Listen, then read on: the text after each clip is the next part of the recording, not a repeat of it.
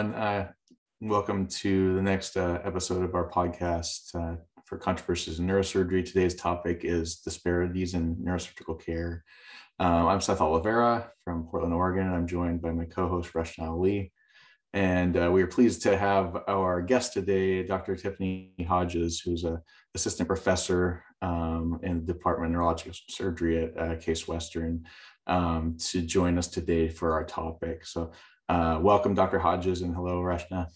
I guess I should have mentioned that, Dr. Hodges is a particular, this isn't her sort of area of clinical expertise. She obviously does what she does every day, but she also certainly has published and spoke on this topic, and that's why we invited her. So we'll just get started here, Dr. Hodges. So just kind of for an introduction for some of our listeners, what are some of the major reasons or sources of disparity in neurosurgical care, which I know is a loaded question and a big question to tackle, but if someone doesn't know anything about this topic, why should we care, and what are some sort of major issues in this area? That's a good question, Seth, and it's very important. Neurosurgery doesn't exist in a vacuum, and there are so many different types of disparities. When you think about disparity, it's interpreted as a difference in the level of treatment that you receive, and it's usually interpreted as unfair. And there are different types of disparities, including, socioeconomic status, geography, language barriers, gender, disability status, citizenship status, sexual identity and orientation. In neurosurgery, you can't really talk about disparities unless you talk about healthcare disparities in general.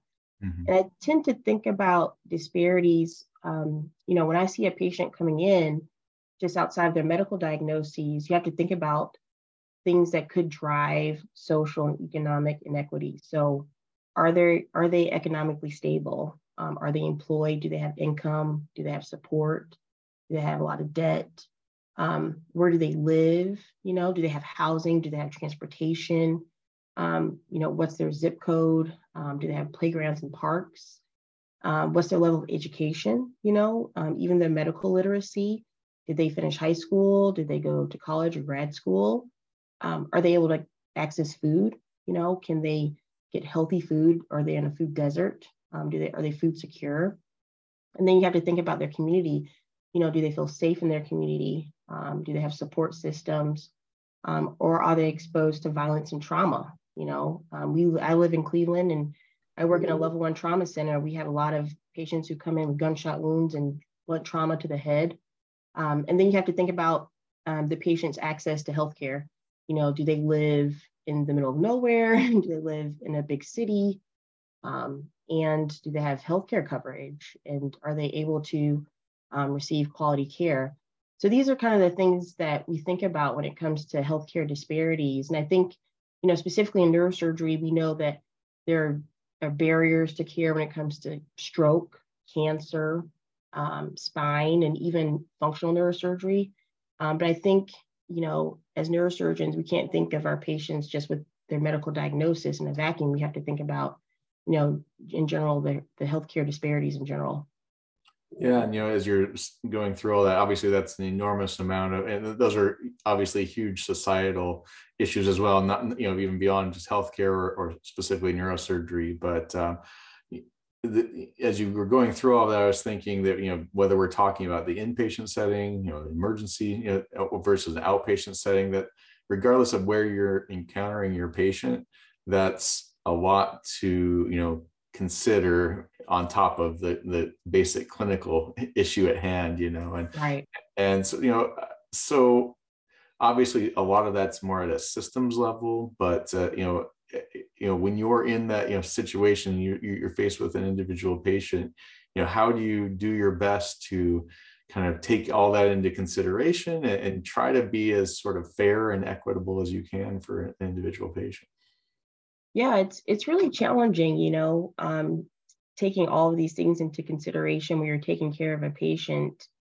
And even, in the inpatient or outpatient setting with that individual or that patient, you're thinking about these things. And I always recommend, as you're going through training and becoming faculty, being able to meet the patient where they're at, discussing their healthcare with them, and being sensitive to whatever barriers that they may have. I work in neurosurgical oncology, and we have a lot of patients who receive chemotherapy and radiation therapy. And I think it's important to work really closely with their social worker, who is, typically has a plethora of resources for patients. I mean, I've spoken with colleagues who are in different areas. Some people work in inner cities, and they've seen patients who you do a great surgery for instance, with high-grade glioma, and then literally they're back in 6 weeks with recurrence of their disease because they couldn't get transportation to get their treatment. Right. So, you really have to think about those things when it comes to taking care of patients, and just knowing that, like I said before, you don't exist in a vacuum. You really have to think about all these other things when it comes to patient care and patients' access to healthcare. Yeah. Dr. Hodges, I'm just wondering, as we become more self-reflective, we do some more introspection, kind of evaluate our own biases and how it plays a role in us not helping with these issues as much as we should as clinicians.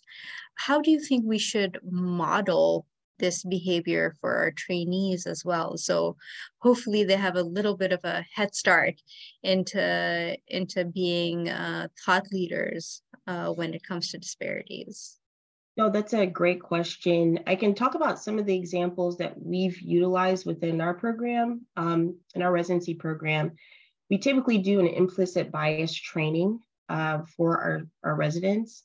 And that could be, online, virtual, but we like to do it in person because it creates very good discussion and generates thoughts that people may not have otherwise considered. We definitely do that usually sometime in the fall, once our residents get their bearings, after July. In addition, one thing that we're doing actually in a month is we're initiating a poverty simulation. So basically during our resident conference, we actually provide some scenarios for our residents about a patient who's coming in with this diagnosis.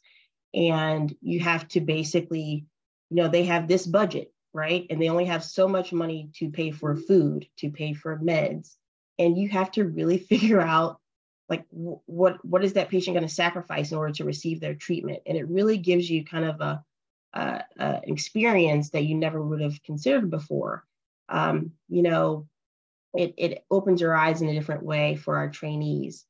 Another thing to consider is within your own institution to see if you have some type of diversity, equity, inclusion, or community impact department or something within your institution, and seeing how you can connect with those folks in those committees or in that area, and seeing what's going on in your community and what are the needs of your community, and seeing how you can be involved in some way to see what resources that they may have that could help you, and kind of open up your eyes in a way to make sure that even from implicit bias to healthcare disparities to DEI efforts, how you can collaborate within your department with those organizations as well. You maybe speak to this better, Dr. Hodges, but I know one thing that's starting to gain some momentum is actually studying things, right? to identify some of these problems, because I think that there obviously, as you mentioned, there's implicit bias. There's sort of intentional and unintentional effects that even with the best sort of intentions, we sometimes kind of contribute to these disparities without even realizing. And some of that is all the things you listed, that affect patients, and some of that's cultural, obviously, and differences between what different patient populations want and need. But obviously, if you don't know that there's a problem, you're not going to be able to solve it. And so there have been quite a few studies of kind of specific individual fields within neurosurgery, looking at some disparities and how kind of some of our services are distributed. So yeah, and we definitely, some of the work that I've done is conducting a study looking at racial and ethnic factors that can be associated with survival, specifically in brain cancer patients. And there are differences. I mean, for patients of underrepresented minority groups, I mean, their bounce back rates, 30-day and 90-day readmission rates are really high. And why is that? And their mortality rates are also high. And it plays a role. I mean, you look at, access to healthcare, if they have insurance coverage, I mean, does implicit bias play a role in that? Possibly. I mean, we can't show that, but all of these things definitely play a role in access to care and overall outcomes. And it's something that we really need to think about when it comes to taking care of patients within our own communities. Yeah, that's very interesting. And then, as part of, bigger groups within neurosurgery, so the national groups and some of the sections, do you see a role for more organized neurosurgery and how individuals get involved with that to help with this on a bigger scale? Yeah, so I mean, on a bigger scale, I mean, obviously within your local communities, you should definitely figure out, what's going on locally, perform the community analysis, what's going on in your town, and really get to be involved in your community. But from a national level, I mean, getting involved and making sure you know who your representatives are for the Washington Committee within your section. And these folks are out lobbying and trying to make national changes to improve access to healthcare for our patients. I mean, we're the ones on the phone arguing with insurance companies to get things covered, right? So, I mean, we're out there on the field and we know how to take the best care of our patients. And so being able to know who your representative is in the Washington Committee, being able to be involved that way is important. I think also being involved within your own section, your own subcommittees within the sections, and being able to, as a group, identify the barriers that are unique to your subspecialty that you see on a daily basis. Just being able to collaborate with other folks in different communities who may be having the same issues that you're having, right? You can talk about that and come up with ways to rectify those issues. And then, partnering with each other. So not only within your sections, but considering committees that typically recognize or house underrepresented groups. So WINS, Women in Neurosurgery, Association of Black Neurosurgeons, the National Association of the State Offices of Minority Health. There are definitely ways to collaborate. And even within AANS and CNS, each of those organizations have diversity, equity, and inclusion committees that you can be a part of. We have pipeline programs for underrepresented students within CNS and within our local communities. In addition, we have a healthcare disparities session that's going to be housed this year at the annual meeting, where we're actually recognizing folks who are doing research on healthcare disparities in neurosurgery. And is that for the first time this year? It's for the first time this year at the September meeting. So we'd love to see you guys there. Folks have been submitting abstracts on really cool research projects, and they'll be presenting their research at the meeting. And we'll be able to award folks, for great research and abstracts. And in addition, to the normal abstracts the abstracts that we typically submit for the sections, we'll be able to look through those abstracts and identify those who address DEI issues and recognize those folks as well. So, from a national level, there are a lot of things that are going on. It's just a matter of you figuring out how you can be involved. Right. And it sounds like there's quite a lot if you're interested. That session sounds like an awesome way to get a quick overview of what's going on around the country, and certainly give you ideas for your home institution as well. Yeah. Kudos to CNS for investing in that. Mm-hmm. Dr. Hodges, change is slow. Yeah. Right? We see a lot of young clinicians, trainees who want to be involved, who want to be part of the solution, but there's this perceived, lack of progress when it comes to very important issues like disparity. Mm-hmm. And people tend to either give up or lose interest or just, become jaded as things just take a ton of time for there to be any tangible change. What has been your strategy to kind of keep picking at it, to keep the momentum going? And what would you say to these young ones who want to get involved? Yeah, it can be very difficult and challenging, especially depending on your community and where you work and what resources are available. I think what's worked for me is being able to talk with other folks who may not be at my institution, right? Who may be somewhere else and may be experiencing the same issues and collaborating. I'm glad you mentioned that, Rushna, because in addition, at the annual meeting, we're going to probably host a think tank where people who are interested in these issues can actually meet and talk to each other in a more formalized way and actually say, oh, I'm having these same issues. What did you do to help with this? Because I'm having a roadblock here.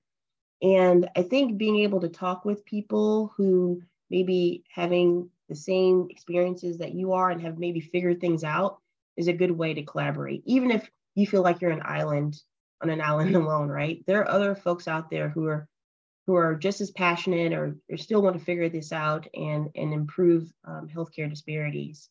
And so I think that's definitely helped me a lot.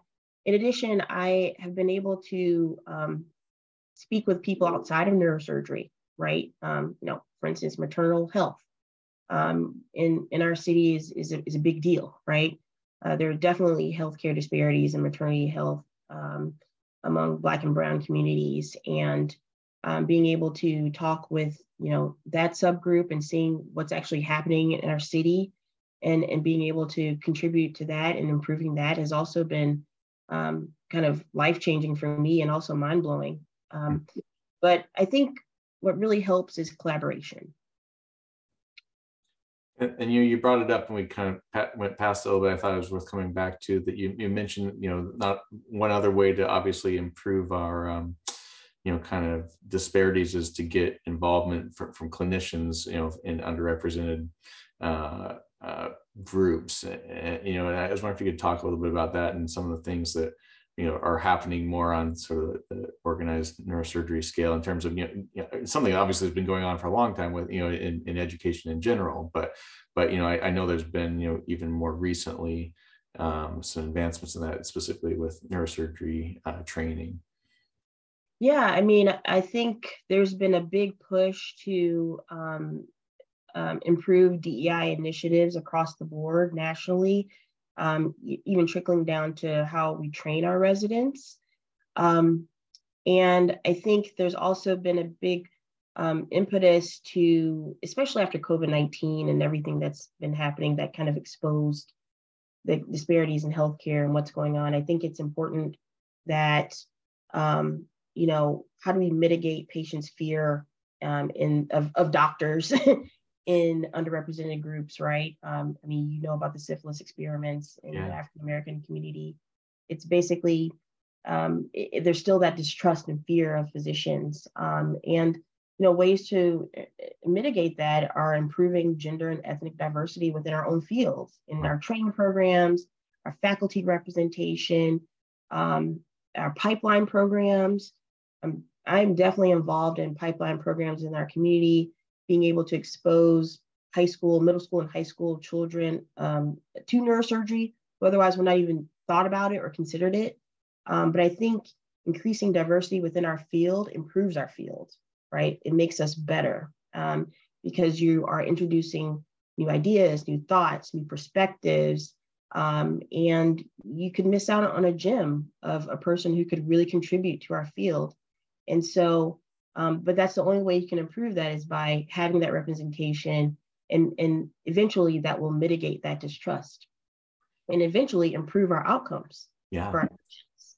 Well, so and all those same challenges for patients apply to people who are training, and all the difficulties of getting through what's already a pretty long and difficult journey. And if you add on some of those other challenges, it makes it difficult for some people who are, some of the reasons that people are underrepresented because of all those challenges, I guess is the way to say it. So. Right. Exactly. Well, that's fantastic. And Rushna, did you have any other questions for Dr. Hodges? Yeah, Dr. Hodges, I was wondering if you would be willing to share who you believe or who you perceive some of the participants of that think tank are going to be, because I think that sounds like a phenomenal idea. And of course, I'm sure CNS as an organization will do a great job at marketing that, and we'll assist however we can on social media. But it's such a great concept. Would love to hear a little bit more about that. It's still in progress how we're going to implement this, but the thought would be, for neurosurgeons who are in their communities, identifying an issue, right? A problem in healthcare disparities, or a problem in neurosurgical access, or a problem in diversifying our field. They've come up with a way within their community, specific to their community, to address that. And every community is unique and different. They all have different needs and different issues. And being able to put those people together to talk to each other, and kind of generate new ideas, and develop relationships. I think that's probably going to be the greatest thing that could possibly come from this. And that's something that we're hoping can develop from that. And then creating those relationships that could last a lifetime, right? Because you don't want to feel like you're in a vacuum working alone, and it's good to talk to people who are doing the work and are passionate about that work and want to make things better for our patients and our field. Absolutely. And then, we've talked a lot about how there's a lot of things that we have common with other specialties, even other professions when it comes to disparity issues. But what do you think is something that is unique or different about neurosurgery that we do need to be cognizant about as we proceed with some of these efforts? Yeah, in neurosurgery, obviously, as you know, we're high risk, high reward, right? And we can literally change the course of a patient's life in the blink of an eye. And I just remember as a resident, you would take care of a patient, you see them improve, and you see immediately right there, that you've done something great. But then what happens 3 months down the line? What happens 6 months down the line? What happens a year down the line? What happens to that patient socially, economically? I mean, are they economically devastated from the services that you provided? Do they have social support? Do they have anybody that could care for them after everything that you've done? Those are the things that you start to think about that make a big impact. And then the cost analysis, how much is this costing the community? How much is this costing the patient? How much is this costing, the nation at large? And we don't see that as trainees. You just don't, right? Because everything that we see as a trainee is immediate. But you don't know what happens to that patient down the line, and the impact that comes with that. And so I think that's very important. I think that's probably one of the biggest things that we need to know about. For me as a neurosurgical oncologist, I think about financial toxicity for my patients. A lot of times patients come to me and say, I can't afford that. I can't afford this. I don't have the social support to be on a clinical trial. I mean, just access to a clinical trial is a big barrier. A lot of the clinical trials, the eligibility status is they have to have social support or someone who can care for them. And not everybody has that. Yeah. And so that automatically kicks them out of the study. And so there are a lot of different factors that exist outside of the neurosurgical vacuum. And I think we really have to start thinking about those things. And you touched upon an incredibly important point. I mean, I know we focused our discussion on clinical care for underrepresented patients, but there's a huge disparity in those who have access to participate and follow through with research as well. So a lot of the clinical data that we rely on to make decisions for a lot of our communities are predominantly based on patients who don't really represent everybody. Right. So that opens, a whole other avenue of discussion on how we will conduct research so that it does equitably represent the communities that we serve. Right. And you have to think about that when look at these manuscripts and look at these papers, will this apply to my patient? You really have to start thinking about those things. And you make a really good point, Rushna, about that. They may not, these manuscripts and this data may not represent the general public. Yeah, that's very interesting. And as usual, we're sort of running out of time. It flies by. And this topic in particular, there's so much, more in depth. We could have a whole, year-long series of sub kind of discussions about all those topics, because there's, it's a lot to unpack. And I appreciate you giving us the overview of all that, Dr. Hodges. And is there anything else that we hadn't covered that you wanted to touch on before we go, or you think we covered it pretty well? I think we covered it pretty well, and I really appreciate the time to be able to discuss this with you guys. This was really awesome, really great, and I think it's an important topic, definitely within our field, but also in healthcare in general. Yeah, well, thank you very much. To everyone who's listening, there's certainly more educational content on cns.org. And we'll give one more plug for the annual meeting, particularly for what we discussed today. I think that'll be some really interesting new topics or new sessions that will be at the national meeting for you to check out. So thanks to Rushna for participating, and also to our guest, Dr. Hodges, and everyone else. Take care.